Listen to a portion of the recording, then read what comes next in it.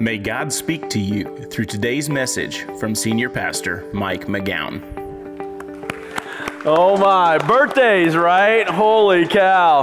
Hey, welcome to Parkway Fellowship. I'm so glad that you're here today. And I also want to welcome you as we continue our message series, #FamilyStrong. I also want to welcome the North Campus joining us by video feed. Glad you guys are with us today. And today we're talking about changing an attitude of entitlement. And I'll be honest with you, I really feel like this topic has reached near epidemic proportions in our culture in the last 10 years, right? For instance, last summer, I was up here after hours, and I brought my son, Ben, with me. He was, I think, about 9 at the time. I was out in the foyer, and I was looking at a prop that we were going to be using at an upcoming sermon series, make sure it was going to work, that kind of thing. And, Ben, he was just, running around. Anyway, so, we finally finish up and we get in the car, we're about to go, and then Pat, our worship pastor, comes out and he's, waves at me and stops me. So I get out of the car and he says, "Hey, Mike, I want to tell you something." I was like, "Oh, yeah, sure, what?"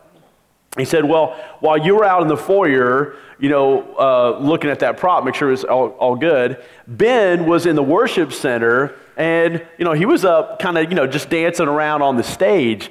And I went in, I was like, "Hey, Ben, we don't allow kids on the stage because, there's lots of breakable stuff up there." To which Ben said, "No, I can be on stage. My dad owns this church." My own kids are infected with this. Oh, unbelievable. Look, and while it's funny, you just never know what's going to come out of a 9-year-old's mouth, right? It becomes less and less funny the older kids get when it comes to this attitude of entitlement. Because left unchecked, it becomes just full-blown arrogance. And at best, our kids are the kind of person that nobody wants to work with and nobody wants to be around, because their head is just so big. And at worst, they become the kind of person that uses other people to get what they want in life. And they have no remorse about it because they feel like everybody owes them something. And it's just so easy for our kids to grow up with this attitude of entitlement because they just benefit from so many economic opportunities. It's really true. And the area in which we live doesn't help much because everything seems to be centered around kids and teenagers, right? And so this attitude of entitlement is so incredibly pervasive, and everything seems to feed into it. But we still have to go to war against this attitude. And just in case that there's some young adults listening, who grew up in this attitude of entitlement and this culture of entitlement, and the truth is you probably have more of this inside of you than you care to admit, because if you're listening and you are mad at your boss or you're mad at your company because they won't pay you what you deserve, even though you've already been out of college 3 years. Or perhaps they're unwilling to promote you to this position that you deserve because you can run circles around these monkeys that are in charge at your office. You probably have a little more of this attitude than you care to admit. And then for those older adults who can look at their adult children and you can just see this attitude of entitlement so clearly. What do? Is it too late? Look, here's the thing. With God, it's never too late. Which is why we're going to look at a true story in the Bible of what happened with a family that had 2 very entitled kids. In fact, this might be the best example of how grotesque this attitude of entitlement becomes if left unchecked. And through this story, this true story, God gives us some instruction on how to change this attitude of entitlement and how we can become family strong. Now, let me give a little background so that the passage that we're going to read makes sense. A man named Eli is in charge of the priests of his day, and he runs the synagogue in the town of Shiloh, where lots and lots of people come to worship God. Now, Eli has two sons, Hophni and Phinehas, and these are two of the most entitled kids that you would ever read about. Now, when we pick up both Hophni and Phinehas are young adults now, and their father has gotten them jobs as priests. And their attitude of entitlement has grown to such epic proportions that they abuse their power as priests in some of the worst ways imaginable. So go ahead and pull out your message notes if you haven't done so already. And let's read what the Bible says in 1 Samuel chapter 2, beginning in verse 12. Eli's sons were wicked men. They had no regard for the Lord.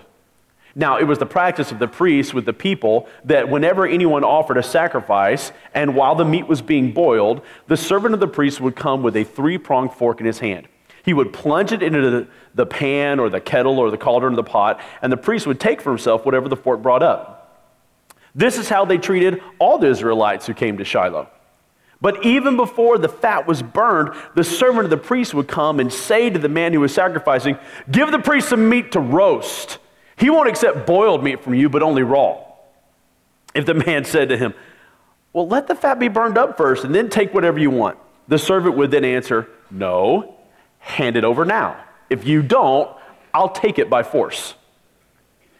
This sin of the young men was very great in the Lord's sight, for they were treating the Lord's offering with contempt. Okay, let's pause right there, because this begs for a little explanation. First, the reason that people were making sacrifices is because in the days before Jesus Christ, sacrificing an animal was the way sins were forgiven. But what do they do with the animal after it's sacrificed?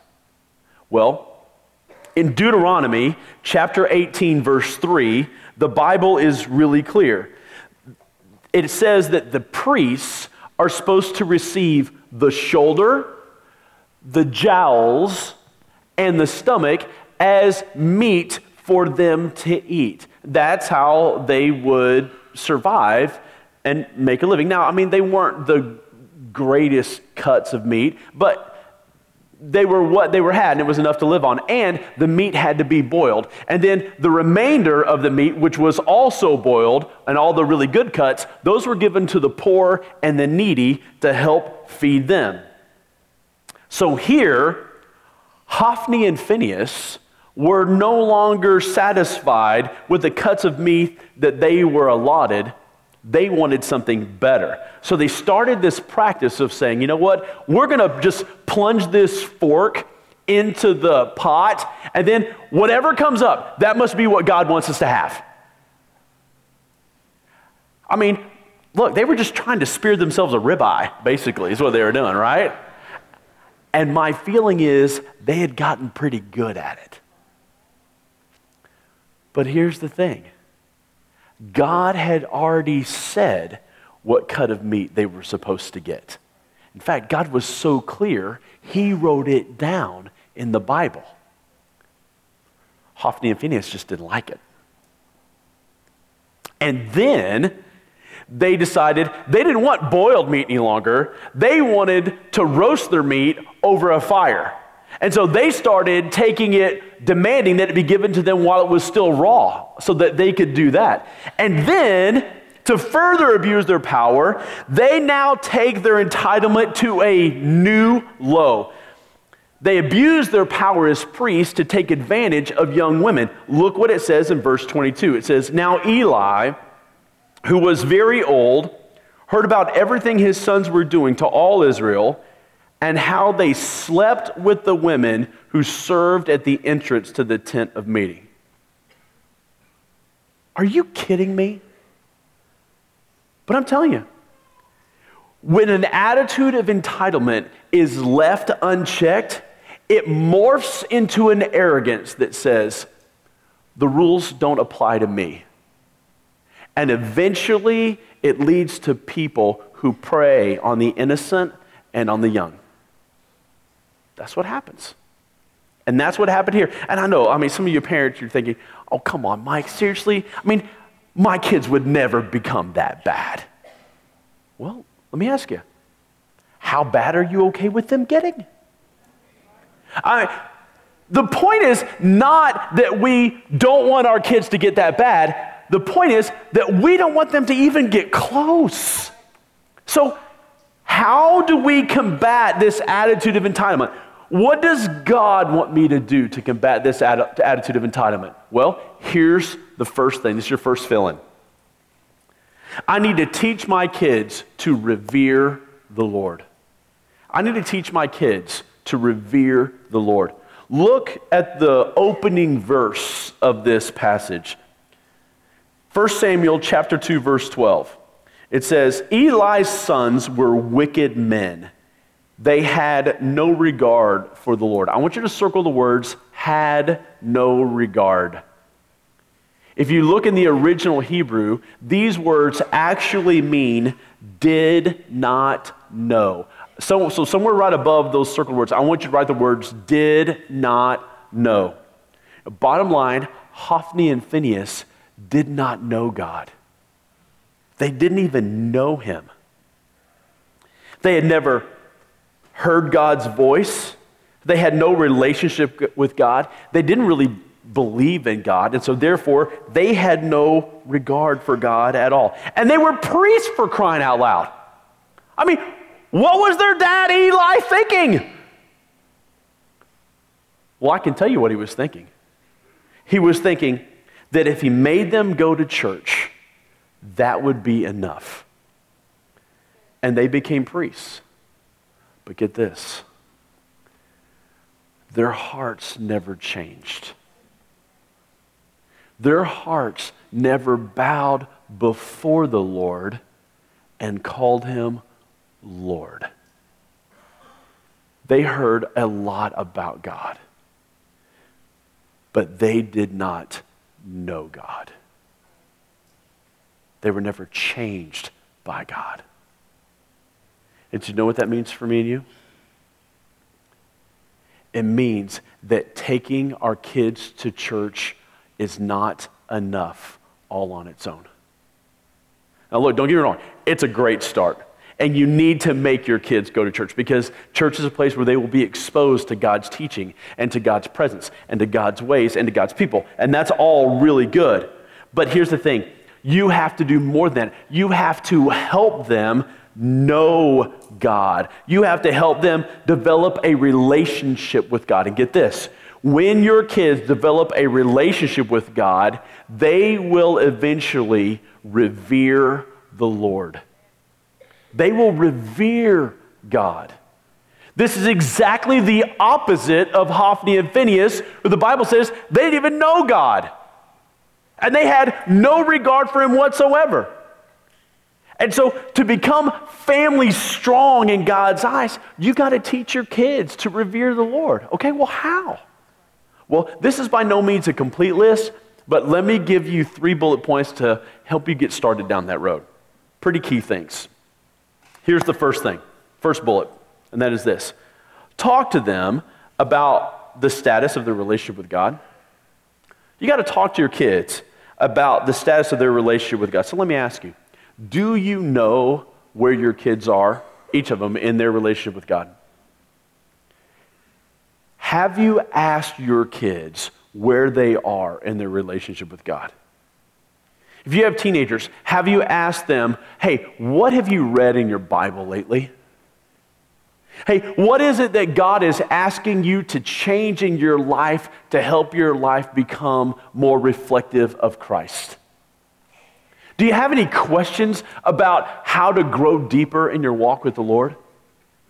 And if you've got younger kids, you might need to rephrase those questions to put them on their level. But bottom line, have you asked your kids about where they are in their relationship with God? Do you know where they are? And the only way to know is for you to ask them about it. Get this, you cannot take it for granted that just by taking them to church, it will happen automatically. because it won't.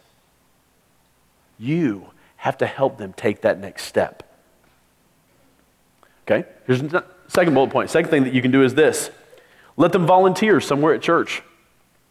Let your kids volunteer somewhere at church. Now, I'm primarily talking to parents who have kids that are second grade through senior in high school or even in college. Look, here's the deal.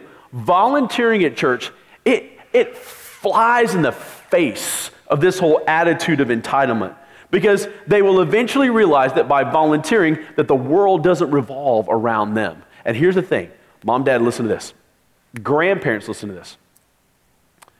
When that Sunday comes that your child or your teenager, they don't want to volunteer, they're tired of volunteering, they've got something else that they would rather go do instead of following through with their commitment to volunteering, that is the very Sunday you need to make them volunteer.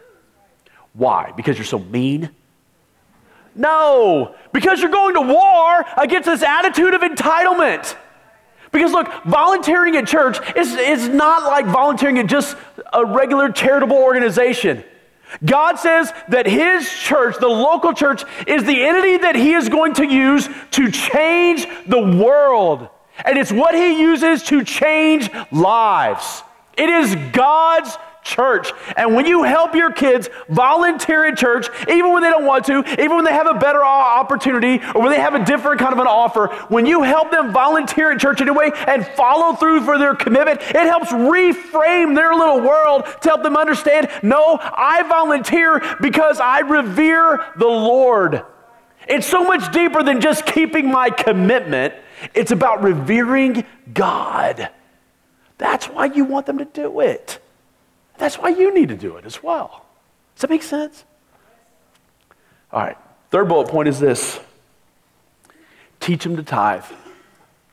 Teach them to tithe. Now, tithing is just merely giving the first 10% of your income to God. And you need to teach your kids to give 10% of whatever they earn to God. Why? Because the church needs their money? No. Church does not need their money. But here's the thing. You need to teach your kids to tithe because their heart needs it. Jesus says, wherever your treasure is, there your heart will be also.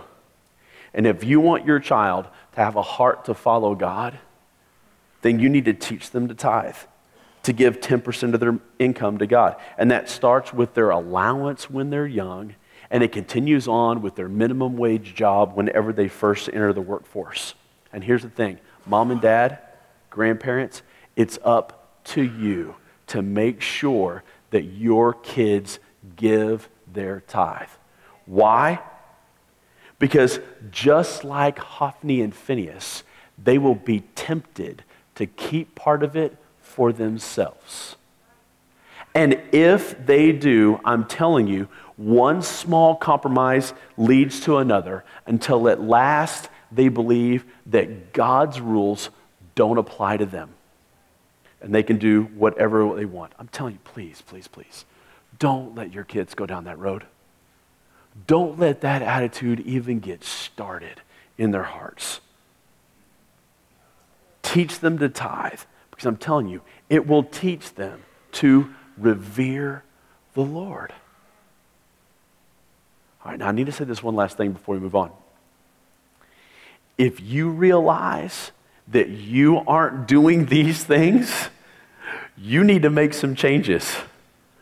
Because I'm telling you, your kids can smell a phony 100 miles away. I promise you, they can. And so the answer is not to go, well, I'm not doing that, so I'm not going to make my kids do it either.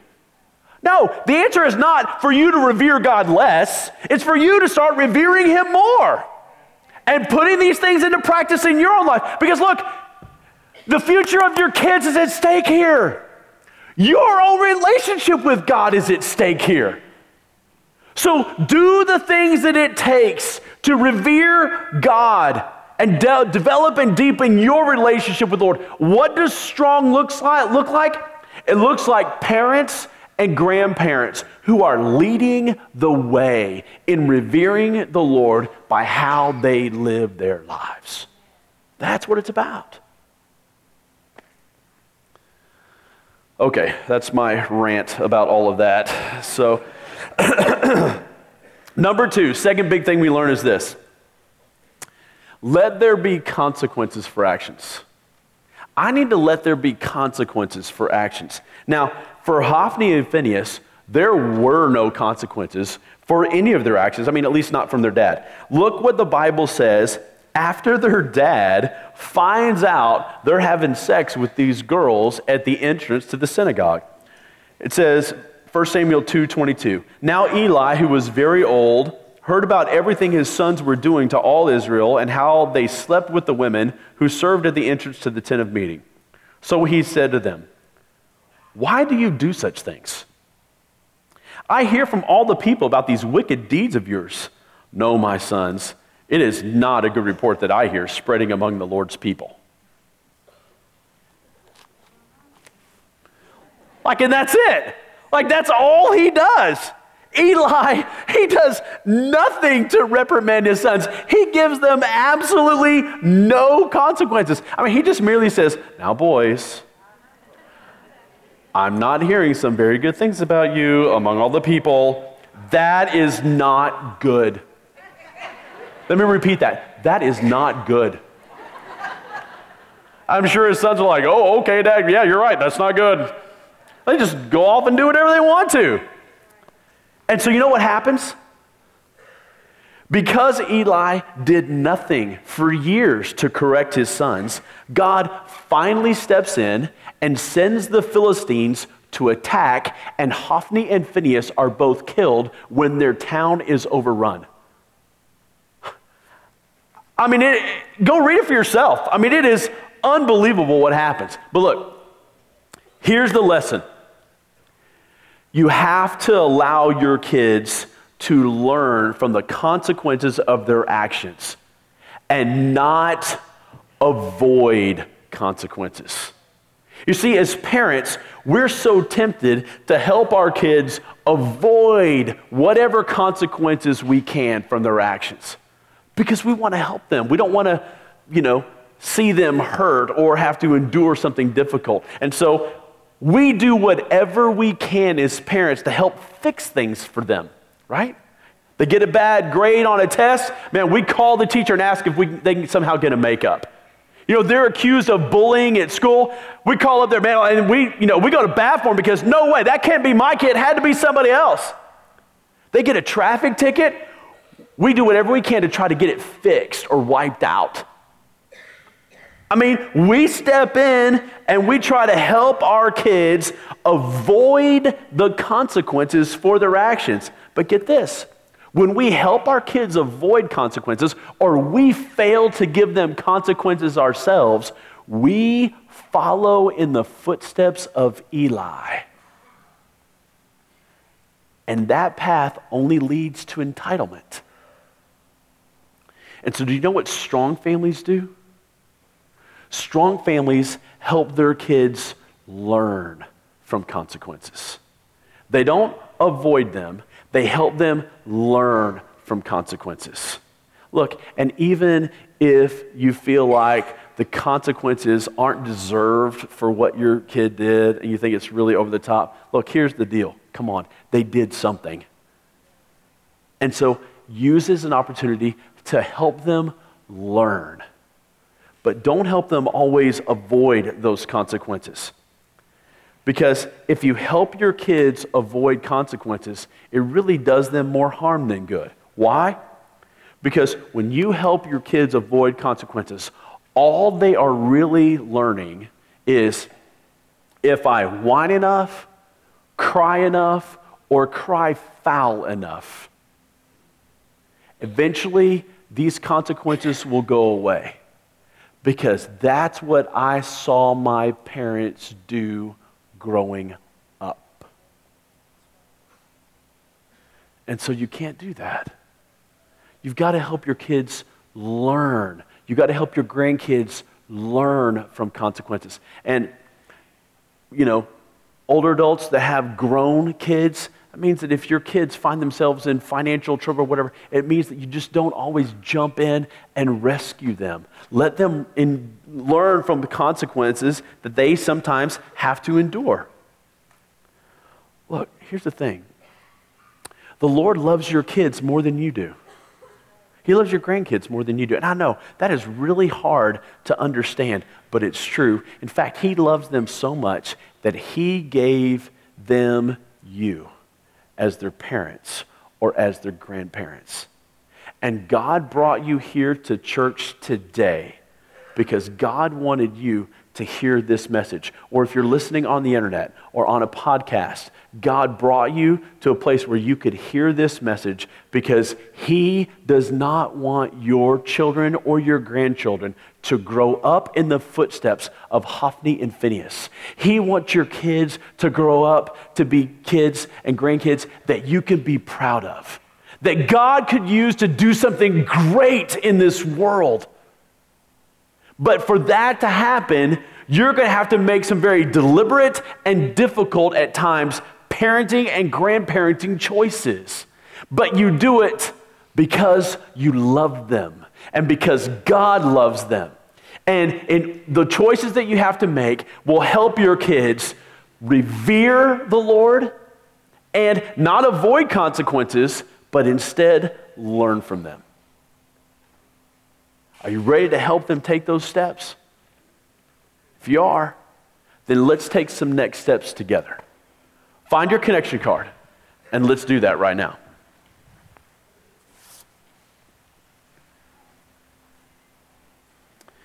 Here's the first one. I will ask my kids about their relationship with God and help them move closer to Him. Would you do that? Would you just start that conversation? It might be awkward at first, but you have to start it. Next, I commit to helping my child start volunteering somewhere at church and stick with their commitment. Would you do that?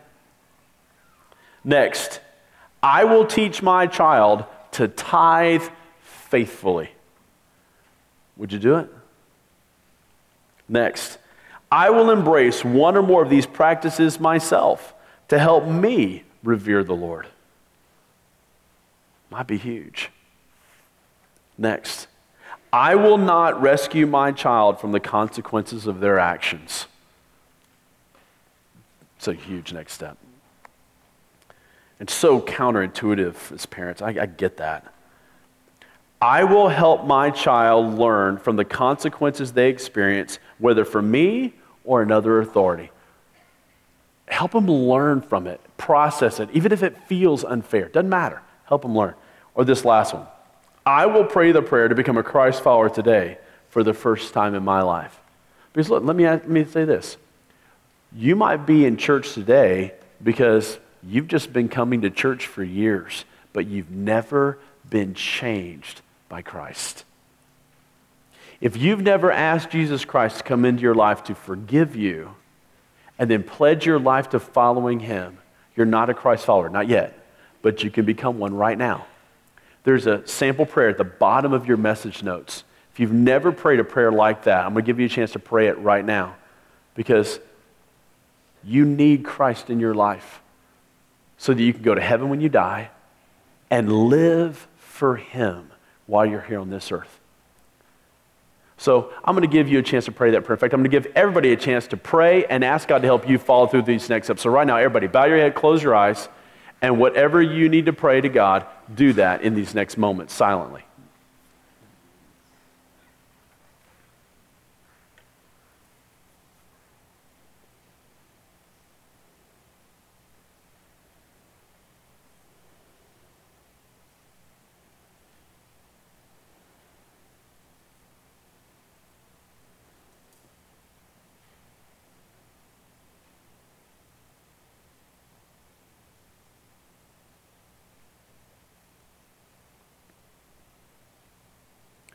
Father, I want to say thank you for your kindness and your goodness to us by showing us so much through this encounter with Hophni and Phinehas. And Lord, I pray for every parent and grandparent listening to me today that you would help them to take the steps necessary to help their kids and grandkids revere you, to follow you wholeheartedly.